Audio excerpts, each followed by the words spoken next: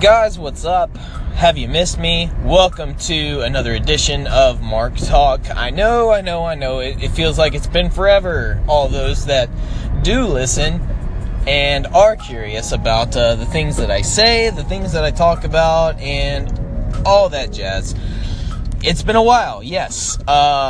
Things sometimes get busy in the world of Mark, but I won't, I'll spare you from those details. But what I will say is, I have been just waiting, just itching to find the right thing to talk about, to get on here and talk about so that maybe perhaps we can all have a discussion. And this was the perfect weekend for such an event because Stranger Things Season 2, or Part 2, whatever you want to call it, dropped on Friday. So what did I do my Friday night? Well, typically you'd find me at my favorite, establishment of spirits and drinks. But no, not this weekend. This weekend was devoted all to Stranger Things. Because I loved Season 1 so much. Season 1 of Stranger Things. It was so different while also playing the nostalgia card. Being all about the 80s.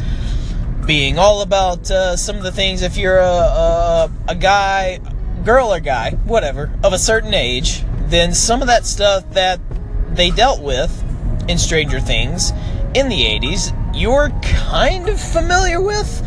I'm not saying I am, but I'm not saying I'm not. You be the judge of that.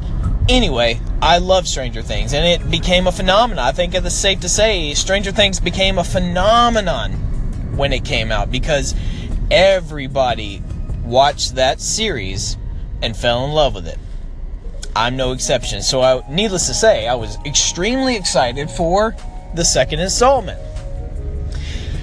And I thought about doing an episode-by-episode review of the series, but instead of doing it didn't occur to me to do it until I was halfway through. And so at that point, what do? Well, I just simply finish the series, and then I think, okay, I'll talk about it after I've, watched the entire season and make my assessment. And having done that, as a matter of fact, I have finished the season. I finished the entire second season that first night because I couldn't stop watching it. But then I happened to catch the last half of it again when my friend and roommate were watching it. And so I said, okay, cool. So now I've seen it for a second time, technically. And so now I can make a better assessment because I can judge it. I can take off the, not the nostalgia goggles, but the goggles of, how I felt the first time. I guess the biasness, whatever you want to call it.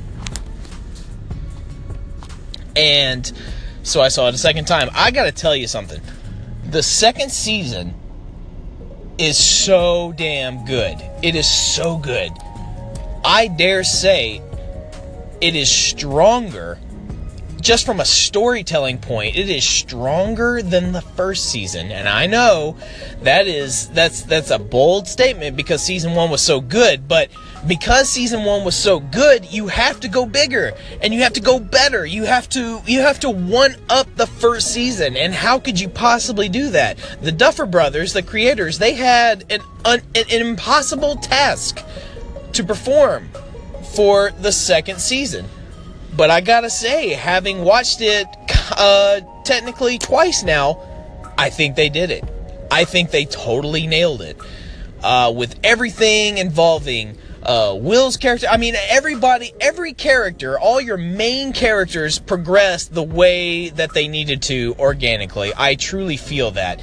And let's just be honest, if that kid, I can't remember his name right now, if the kid playing Will does not get at least an Emmy nomination for his performance in the second season, that is an absolute travesty. It's an absolute travesty because he was so good. He was so good.